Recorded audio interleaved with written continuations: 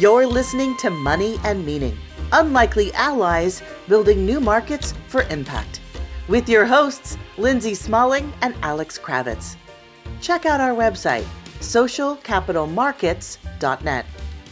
Let's join the conversation. Welcome back to Money and Meaning. I'm your host, Alex Kravitz.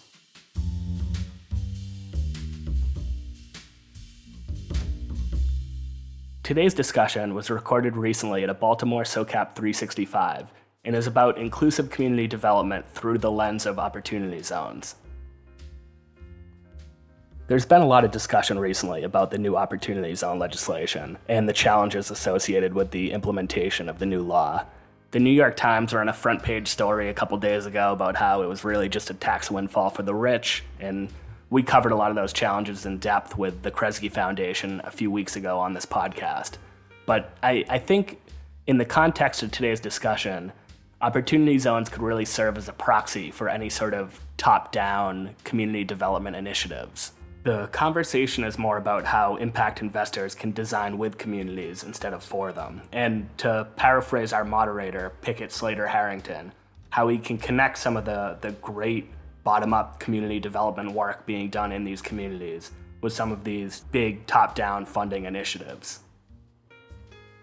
Pickett, our moderator, is the founder and managing principal of Joltage, a social change agency that works to scale some of these great locally driven initiatives and enterprises.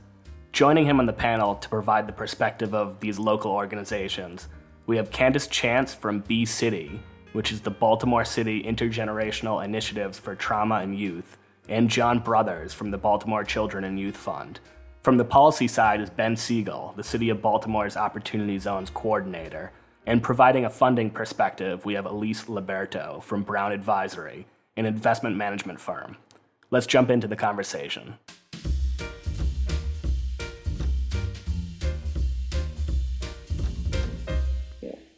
I'll share a little bit before we go to our panelists about my story and the work that I do. It's really about bridging communities and institutions. A lot of times it's a disconnect between the institutions and communities. Within communities, there's this deep lived experience and knowledge and wisdom and desire and action and capacity, but sometimes it's never connected to those resources. So a lot of my work is trying to bridge those gaps. I do have the privilege of working on a project, Lexington Market. You know, Lexington Market is one of the oldest continuously operating markets in the country, 230 years. And I'm working with the chosen developer, Seawall, to kind of think about how do you engage the community of Baltimore in developing a vision for Lexington Market. The city owns Lexington Market. They're investing $40 million in its redesign and transformation. And it serves as a food access hub, a way of generating wealth for communities, and a community gathering space. But the market belongs to the community of Baltimore. So we have to figure out what that vision is. So it's an example of how we might go about developing community wealth and generating community wealth, but we have to get creative in how we think about it, and it has to be designed with communities. So I want to take this time to have my panelists introduce yourself and tell a little bit about your journey story, kind of how you got into this work and kind of what you do. And we're going to take maybe about 2 minutes for each person. And so we're going to start here with Ben. Well, thank you, Pickett. So again, my name is Ben Siegel, and I am with the Baltimore Development Corporation, where I am serving as Baltimore City's first Opportunity Zones coordinator, and from what we believe, the first Opportunity Zones coordinator in the country. And just a quick thanks, because we've got folks here from the Able Foundation. They are supporting my work at BDC. So in terms of how I got where I am, I won't start at the very beginning, but I will say kind of what put me on this trajectory to where I am now. I think like a lot of folks who are trying to do good work in Baltimore City is Freddie Gray. So, you know, in 2015, I was working in the Obama administration for Tom Perez at the Department of Labor. After the uprising here in Baltimore, the White House put together a federal task force made up of about 15 federal agencies and several White House offices to work directly with the city of Baltimore to try to bring more resources here, to invest in especially more efforts that could deal with some of the root causes of the uprising. And so I was lucky enough to be tasked to lead that team. And, the focus of our team, well, obviously it was immediately about, Freddie Gray and the events, was also very much driven by research that came out 2 weeks after the uprising by Raj Chetty. And he's an economist now at Harvard. And what his research showed is that Baltimore City is the worst city in the country for upward mobility for poor children, ranked 100 out of 100 of large cities and counties. And so that very much drove the work that we were doing through our White House task force to figure out, how can we, bring more investment into the city, not just in terms of financial assistance, but also technical assistance and partners and capacity. And so the work of the White House is very focused on that. We were able to bring in about 150 million additional funding resources into Baltimore City. It funded programs like the One Baltimore for Jobs program. It's helped to support some of the new P-Tech programs at a couple high schools across the city, and there's a bunch of other examples, but very much focused on youth. And so through that work, that then led me to really be committed to Baltimore City and to see how some of these seed funding programs that we started through this White House initiative could be taken to scale. And I went from there to Johns Hopkins University, where I led an initiative called the 21st Century Cities Initiative. And we at the initiative were very focused on inclusive development, place-based initiatives. And one of the things that we spent a lot of time on with that initiative was looking at small business financing in Baltimore City. So we did a number of studies both on the lending side and the venture capital side in Baltimore, and really uncovered in general a lack of investment coming into Baltimore City, both from the banking side and to a lesser extent from the venture capital side, although the story there is pretty good, but I think as many people might know, it's pretty limited to a certain type of business, within Baltimore City. And so, what I kind of took out of that work is again, this kind of angle of addressing some of the many challenges you talked about by figuring out how do we bring more investment into Baltimore City. I mean, it doesn't make sense, given our geographic location, given kind of our economic foundation here, given some of the strengths of the city. Why is capital not flowing more into the city, nationally? And so at that point, kind of while I was at Hopkins, I got into this whole opportunity zones thing. Like many folks, I was skeptical, and I still am. There's skepticism, but I also saw it as a way where this is a new approach to capital attraction, and if we can be like a first mover on this in Baltimore, maybe we can get to a point where we can bring in more capital that hasn't come before. So while I was at Hopkins, we did some research, we were doing some work on opportunity zones, and then when the thing became real, we put out a little paper with some recommendations on what Baltimore City should be doing to take full advantage of opportunity zones. One of those recommendations was having a full-time liaison to kind of coordinate a strategy. And so I was then approached by City Hall to say, hey, I liked your paper, will you be that full-time liaison? So that's where I ended up where I am. And, and kind of my role now is very much on the front lines, working with investors nationwide who haven't looked at Baltimore before, or who have looked at Baltimore but have only looked at Port Covington and downtown, and to get them to figure out and to look at, all of the opportunities, certainly across our 42 opportunity zones, but also citywide, and where, they can make investments that can have financial returns, but can also have community impact at the same time. Thank you. And we look forward to hearing more about the opportunity zones. Candace. Good morning. Good early morning to everyone. So I think just my whole life has really groomed me to this point.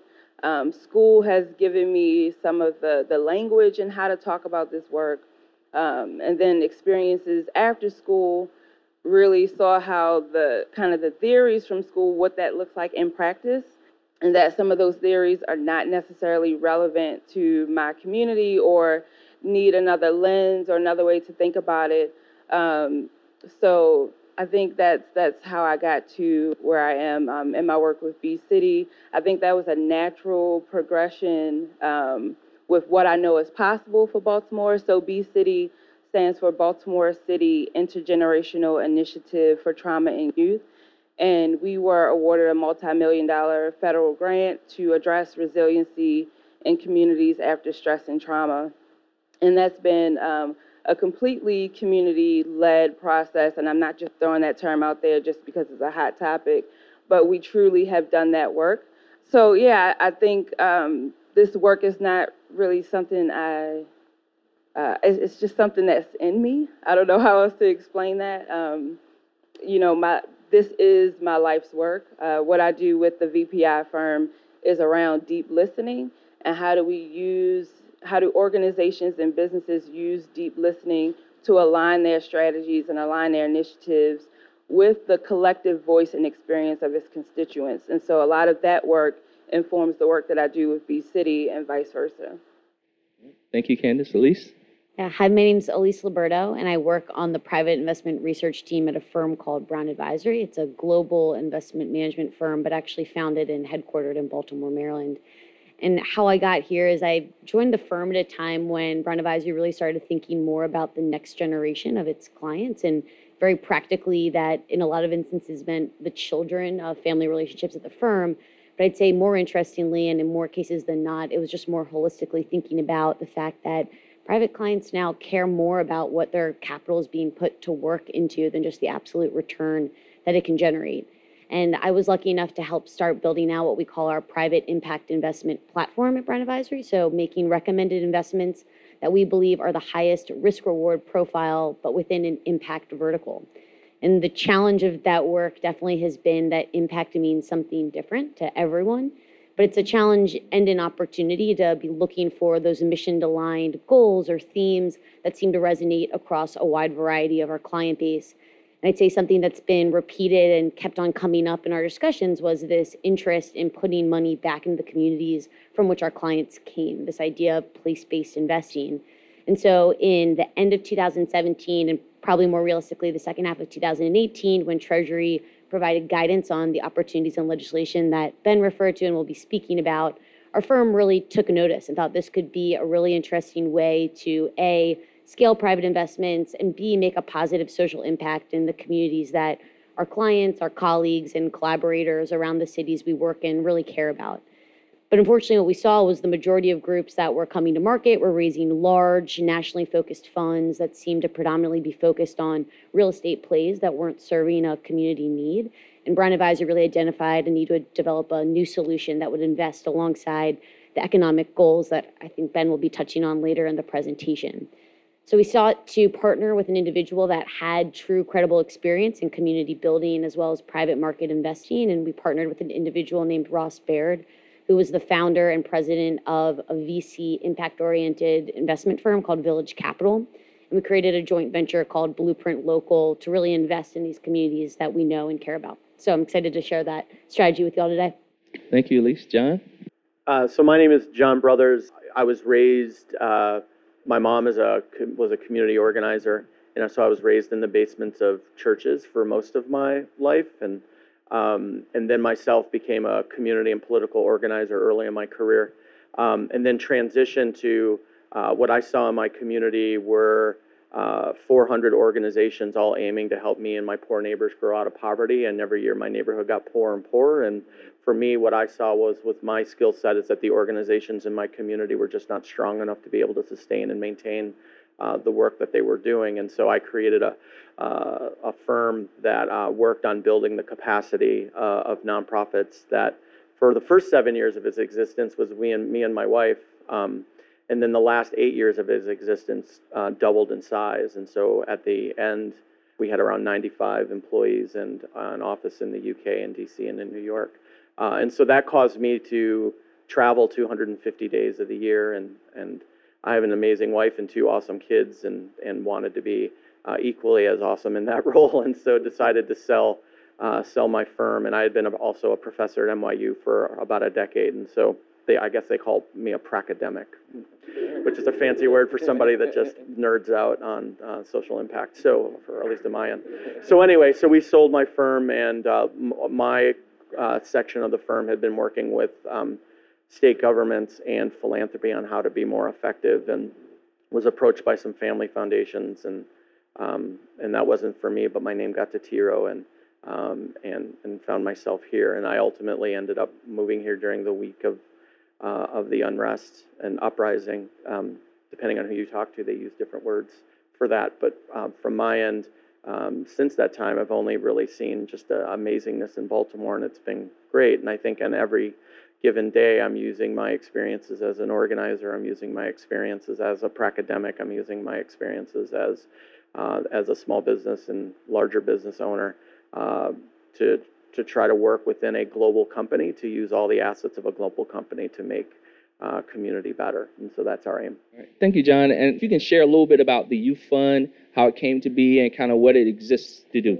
Ultimately, the Youth Fund was putting together 34 individuals. It was a task force to think about how they use this funding stream that comes from a percentage of property tax every year into a fund. It essentially is the third largest foundation in the city instantly. And so if you can imagine creating a foundation with public funds on the spot, the process that you would need to make sure that that felt community owned is ultimately unbelievably important. And so the how of how that was done and was really important. And so these 34 members were selected, represented all different sections of civic life in Baltimore, including young people, nonprofits, government, community-based organizations, activists, all these different folks.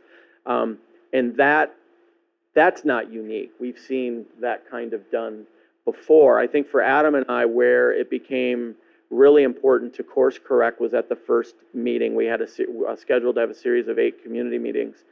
And we were sitting there, and there were 34 members at a table at Humanum, and 100 people in the crowd. FaceTime living it, and we were like, this seems weird to videotape a community meeting, right? So we instantly said that everyone in the room is part of the process. And we've spent the first 2 meetings talking about what are the values by which this group will operate. What is important to how we do this work. And there were folks that were nervous because we had limited number of meetings. There were 10 meetings scheduled, and we're going to spend 2 meetings talking about how we're going to do the work. And there were certainly folks that had been at the table that had been part of a number of community processes that were like, man, we're going to be here until rapture. And so, but ultimately we went through a really meaningful discussion about what the how of how we're going to connect, what's important, that we're doing this work from a racial equity lens, that young people have to be important, that this has to be rooted in community. We came up with a number of values that ultimately the rest of the process went much more smoothly because we had done that work. And so there were 2 phases to the work. I was leading the grant making section because I lead a foundation and it might make sense to do that. And we actually thought that that was going to be the juiciest part, because there was certainly lots of discussion in Baltimore about how capital is moved, where philanthropy is, pluses and minuses and things like that. And that process was much quicker than the process of what is the infrastructure of the organization that ultimately would lead and be the Youth Fund, which is still in that process right now, and lots of discussion from community about who leads it, what that looks like. I think as we sit here and look now at this, if you look across the national landscape, there isn't anything really like the Youth Fund in the way that it's designed and how it's going to be done, and it is in its starting its 2nd year.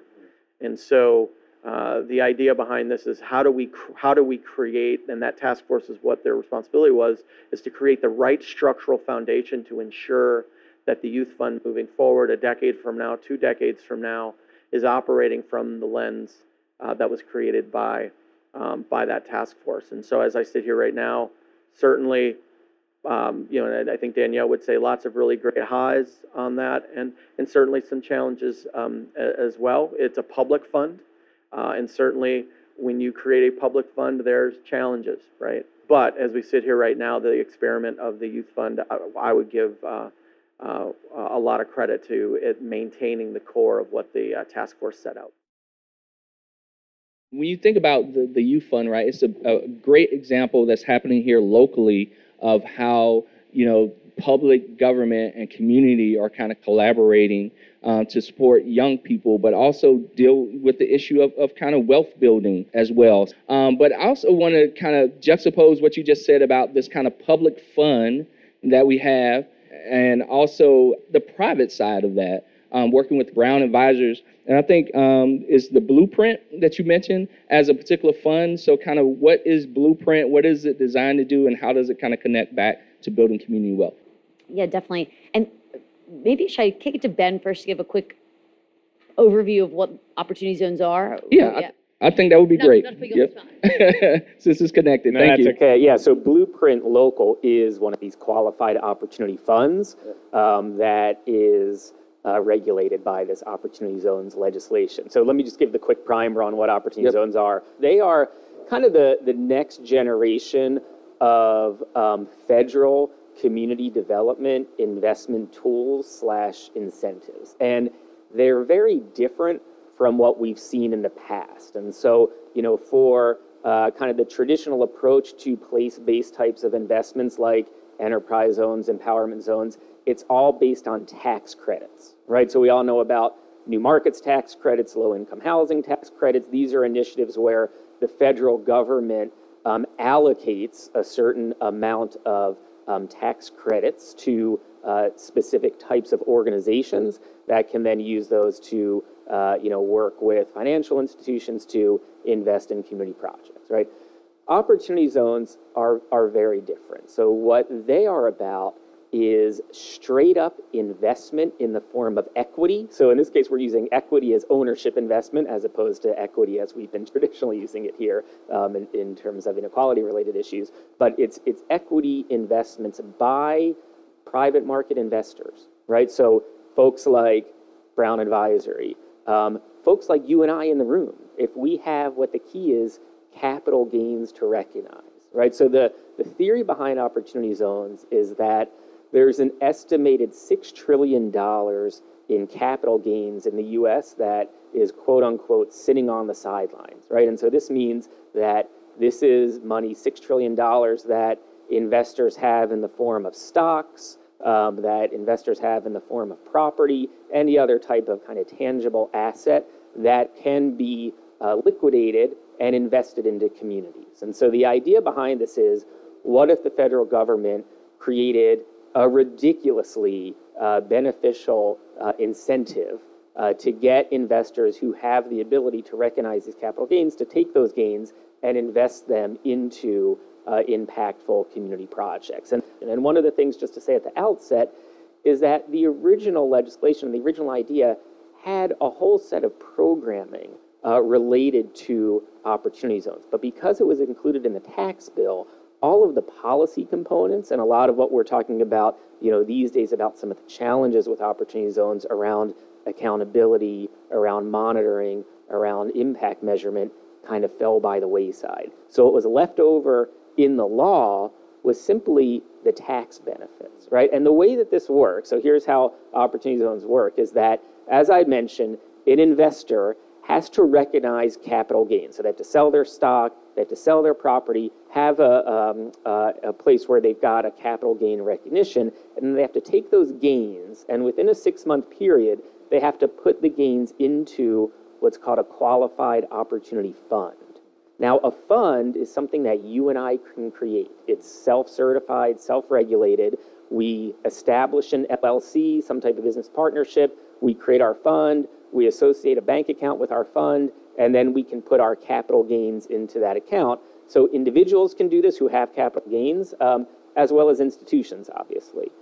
Banks can do it, hedge funds can do it, insurance companies can do it. And so once these funds are created, the fund manager, who's ever kind of leading that fund, then has generally in that tax year to deploy 90% of the capital in that fund into eligible projects in designated opportunity zones. So here in Baltimore City, we have 42 opportunity zones. An opportunity zone is a census tract. Nationwide, there's 8,700 of these, right? So there's 42 in Baltimore City, there's 149 in the state of Maryland. For a census tract to have been eligible, it must meet the same income requirements as New Markets tax credit. So either a 20% poverty rate or 80% area median income or below on average in the census tract. They then have to invest in projects in these census tracts. And the projects can be real estate, they can be operating businesses, they can be a combination thereof. There's a lot of flexibility in what can be invested in. Really the only kind of types of investments that aren't allowed are quote unquote sin businesses. So liquor stores, racetracks, tanning parlors, that type of thing that's on the sin business list. Just in conclusion, I mean, what we're focused on is in Baltimore City, we've got 42 of these opportunity zones. And there's a market that's really kind of forming right now. We're still very much in the early stages. The law went into effect January 1st, 2018. The regulations are still being developed by Treasury, so there's still a lot of open questions, especially as it relates to investment in businesses. And so right now, what we're seeing is that you've got a lot of these funds across the country that maybe they're real, maybe they're not real. You got family offices, other types of investors, looking at how to get into the game here. And what we want to do in Baltimore is to be as organized and proactive as we can be in engaging these opportunity funds in understanding the marketplace and trying to understand what they're looking to invest in and to help educate them on, what the, opportunities can be here in Baltimore, and then to take full advantage of that. Thank you, Ben, for that overview. And one of the things that I kind of understood from that was if, opportunity zones are really the catalyst to get folks to kind of invest in the mechanism, but really like what it looks like on the ground are these funds that are created, and then those funds kind of invest in projects within communities. And I think at least in one of those is the Blueprint Fund. If you can kind of talk a little bit about that. Yeah, definitely. So glad Ben went first and just kind of talking also about the flexibility of the legislation. And I think he touched on it as well, but it is a huge incentive, and you can understand how it's also incenting capital. It actually doesn't care about the social impact goals of why the legislation was actually developed. And I mentioned this in the introduction, but you saw a lot of groups very quickly after it was passed raising huge sums of capital, claiming to invest in communities they didn't know or care about or have boots on the ground in. You can just see how that could be an effect for long term, there being a misalignment of incentives of investor versus what the community really needs. So we as a firm didn't feel comfortable recommending any of the external solutions we saw in the market. And as I mentioned, partnered with a third party to create what we thought would be a new solution, looking to create very transparently a returns-focused strategy, but operating within an impact framework that was aligned with the social impact goals that EIG lined out when they first created the legislation. And so how do we do that? What is Blueprint Local? It is a management company, so a holding company for separate place-based opportunity zone funds that were being raised around communities where we knew we had boots on the ground, individuals that knew the local needs dynamics of communities, and we felt confident that we could create pools of capital that would invest by the right incentives for the local individuals and constituents. So we've raised two funds to date. The first fund, Blueprint Texas, is a fund focused on the Austin-San Antonio corridor. And the second fund, Blueprint Baltimore, is being raised right now. So both funds are focused on discrete areas where we're building local teams. And the investment strategy, very different from if you Google opportunity zones, and what you'll see has been put to work to date for some of the reasons Ben mentioned as well. Actually, one of the interesting differentiators is we're focusing on a combination of both real estate and operating companies. You really need to have that investment in the infrastructure of the real estate. Then you also need long-term to be investing in the companies that are going to be creating jobs and creating economic opportunity, as opposed to a real estate project that ultimately could serve other groups as well. And the way we're thinking about this is focusing on community nodes. So investing in a number of investments around somewhat of a street corner approach. The idea is to be transformational in a cluster of investments, as opposed to being transactional of one company over here versus one company over there that can't share in the synergies of an ecosystem that comes with one community that's focused on recruiting and maintaining talent, that has individuals coming through that could provide mentorship, really focusing on that clustering effect of quality infrastructure as well as multiple company investments to create these nodes of density where you could really see a case for growing economic opportunity in a certain discrete area. And one of the things we talked about was just, how do you engage communities? How do you do this thoughtfully? And I think we're going to talk about this a lot. And I think there's a lot of shared perspectives on the panel. But I'll just finally mention, it really starts, we think, from building a team that is local, someone who knows the city intimately, has trust with the community, is able to really be a liaison to community needs before any investment dollars are put to work. I think that's something that you haven't seen from other funds that have come to market to date. And I think it's critical to building teams that are, one, local in nature, know the unique needs and dynamics, two, are representative of the local community that you're investing in, so you can build trust and really understand that group. And third is also having a group of individuals that have expertise in the skill set of a region. We're actually just at the Able Foundation the other day talking about Baltimore specifically.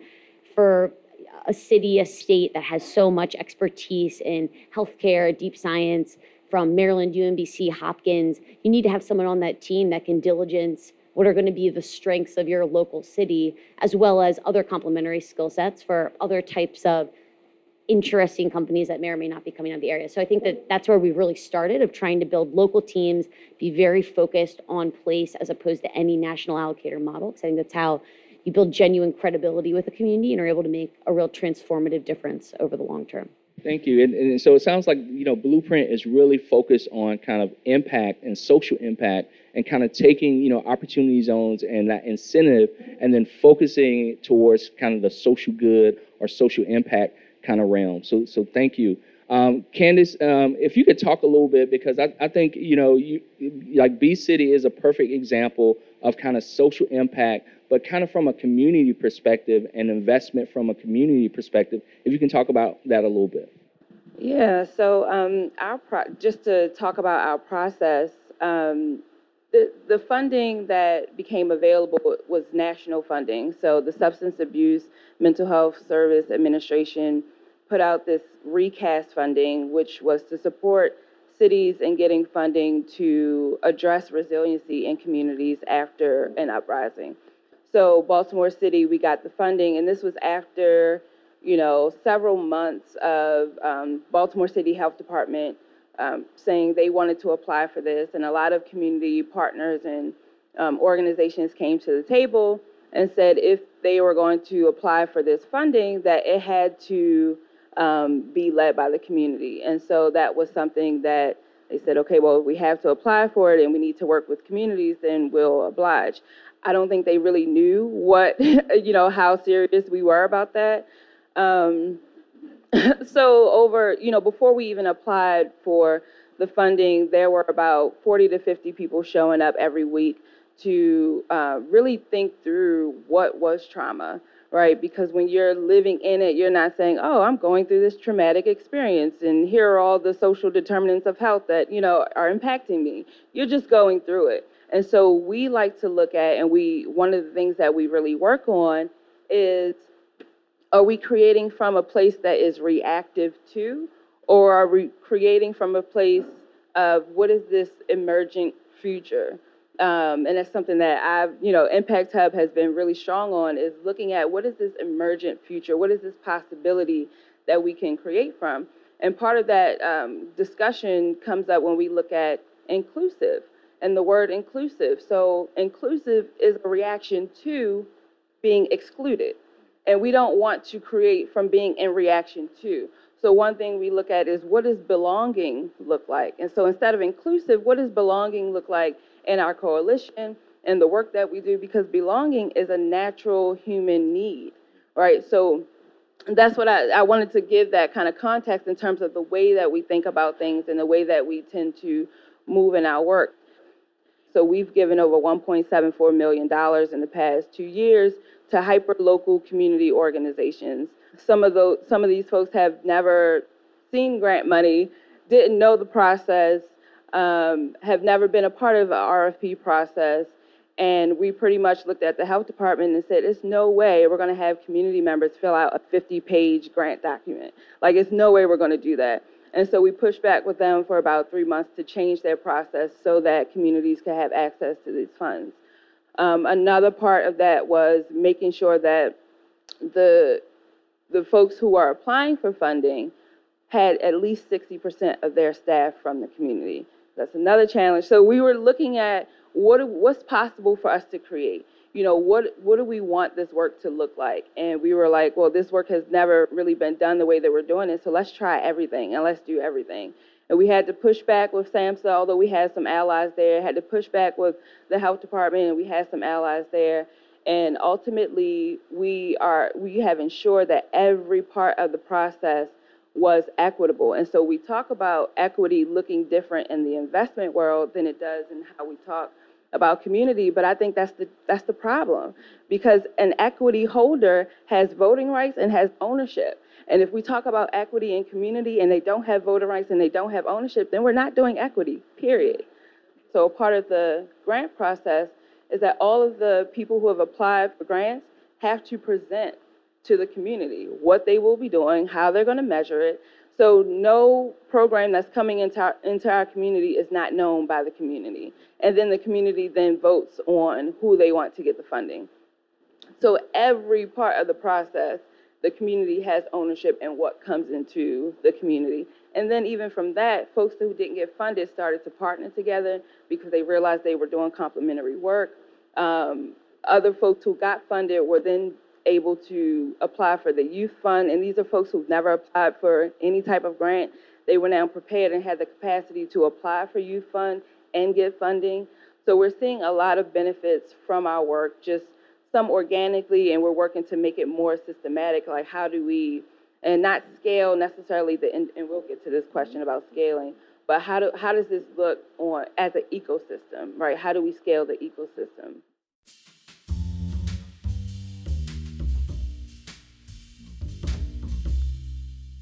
As I was listening to all the panelists, one of the things that struck me is, thinking about the Youth Fund and B-City, they're kind of these deep kind of community engagement and design around how do you use capital and funding to kind of build community wealth and kind of support communities. And when you think about the Opportunity Zone and Blueprint, right, it's these huge systemic policy level kind of pieces that you're trying to figure out how do you take this benefit and how do you connect it back to community. And so the question does come up about scale, right? Is that scale, how do you do it from the bottom up, right? But then how do you kind of think top down and kind of connect it? But I want each panelist to go through and maybe spend about a minute or two just talking about how do you kind of build scale? How do you approach that? But I also wanted a reflection on what else are you kind of thinking about when you're doing this work? So I'll mention three things that we're looking at as it relates to opportunity zones, and in both how we try to drive and facilitate this issue of building community wealth, facilitating investments that benefit and impact the community, but then also some of these kind of blue sky ideas we're playing with too. So the first thing is that we're really trying to be intentional with the Opportunity Zone strategy, both on who the investors are who we're engaging and working with, and then what the projects are that we're curating, right? And I often kind of joke when I'm at events like this around town that I'm kind of serving this Match.com role for Opportunity Zone. So on the one hand, I'm working with this Wild West market of opportunity funds out there that include the Anthony Scaramucci Fund, that wants to invest in big hotels and downtowns, right? So I haven't talked to the Mooch. He's not on our list. But then on the other side, it's the curation, it's the pipeline, it's the projects. Because what's really tricky with this right now is that, I think as Elise mentioned, a lot of these funds are hanging their shingles, but they're raising capital, right? And they themselves, the funds, are going through this process of trying to raise capital. And in order for them to raise capital, they need to have a pipeline that they can show to their investors, which means that they need to come to me to then have a pipeline, right? So this first point that I want to make is that we are still very much in the proof of concept phase on opportunity zones. There have been very few investments nationwide. There's been a couple here in Baltimore City, and we're one of the leading cities on this, right? And Blueprint's done a few in Texas, and there's a couple of other funds that have been doing some investments, but we're still at the early stages. And so for that purpose, kind of this first point is that in this Match.com role I'm playing, on the one hand,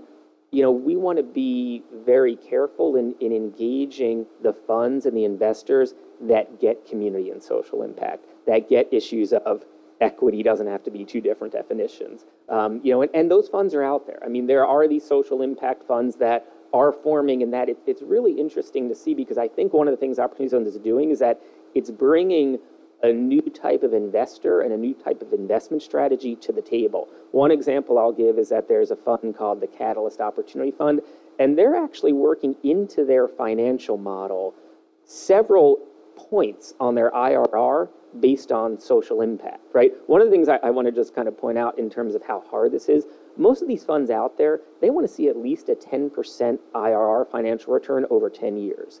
That's a pretty big return for what we would call, quote unquote, below market projects. But what we're finding with some of these social impact funds is they're saying, we want 10%, 2 of that percent is going to equal X number of jobs created in the local community, or a community governing board that's helped driving the project. And so I think that's those are the types of investors who we're looking to engage with and work with and bring into Baltimore. And on the flip side, from the projects right now, we have to be a little opportunistic, right? Because funds are looking at, making investments this year to take advantage of that 7-year reduction benefit. And they want to see projects that are going to get the return and the impact. So we're, really trying to be strategic in promoting projects across the 42 opportunity zones where, the community's been engaged in the projects. They're projects that are going to get, some level of return, and they're going to have, a significant impact. The final thing, which is like the blue sky idea, is can we in Baltimore be kind of like on the front lines in figuring out new ways to use opportunity zones to really build community wealth? And so some of the types of things we're looking at is crowdfunding. So we've got some folks who are doing that on can we work with some of kind of the crowdfunding experts out there to try to develop a community-driven fund that can receive investments in $100, $200, $500 from folks in the community that can then invest in projects within the community.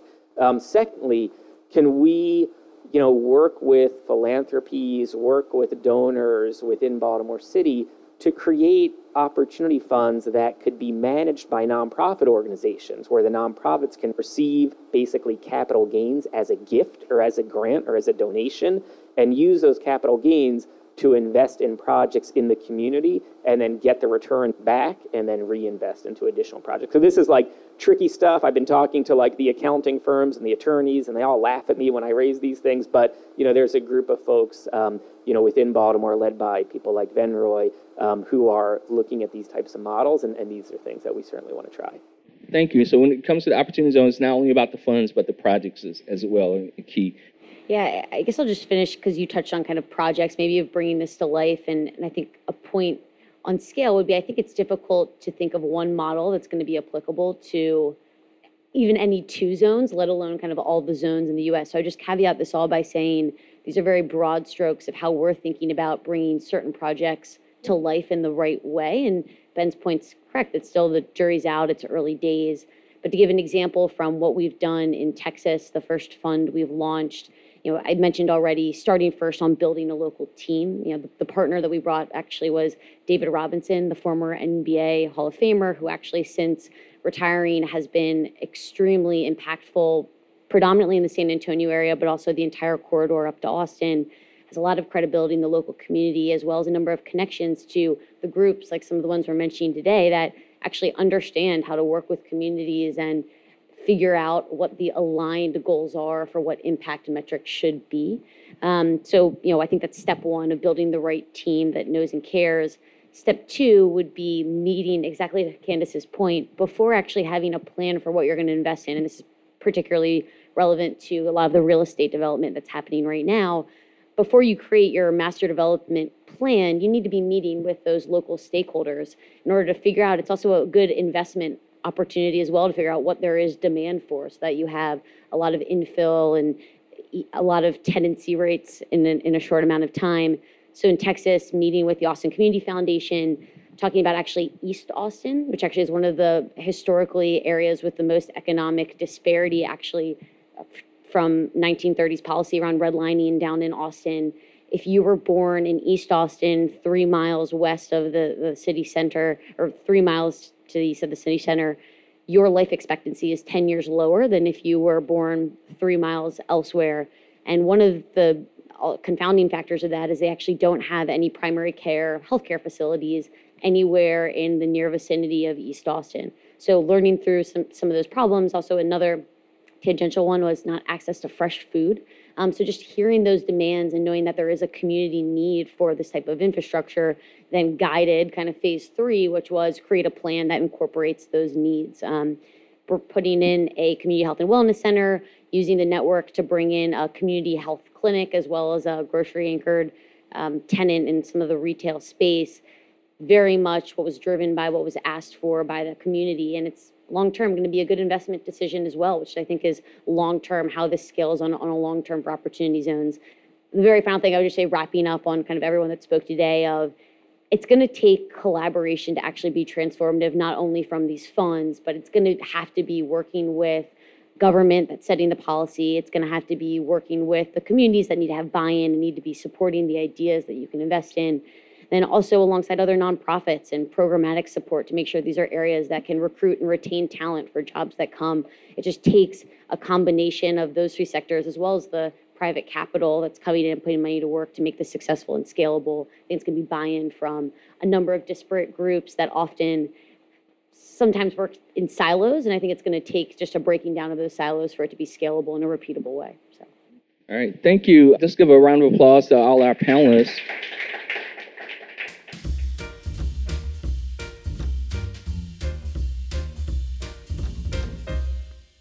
Thanks for listening to today's episode of Money and Meaning. I hope you enjoyed the conversation. If you're interested in learning more about opportunity zones, check out the show we did a few episodes ago with Rip Rapson and Aaron Seibert from the Kresge Foundation. For more about inclusive community development, we have another episode with Lucas Turner Owens and Aaron Tanaka from the Boston Ujamaa Project called Democratizing Community Development. As always, we'd love to hear from you, and you can reach us at moneyandmeaningpodcast@gmail.com, or you can DM us on Twitter or Instagram at SoCapMarkets.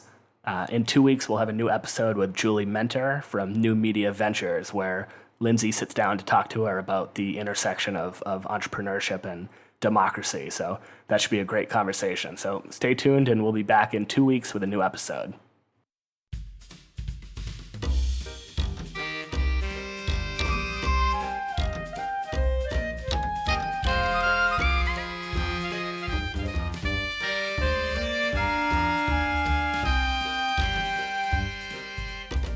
You've been listening to Money and Meaning, Unlikely Allies Building New Markets for Impact, with your hosts, Lindsay Smalling and Alex Kravitz. You can subscribe to this podcast on Apple Podcasts, Google Podcasts, Spotify, or wherever podcasts are heard. To learn more, check out our website, socialcapitalmarkets.net. You can also follow us on Twitter and Instagram at SoCapMarkets. Thanks for listening.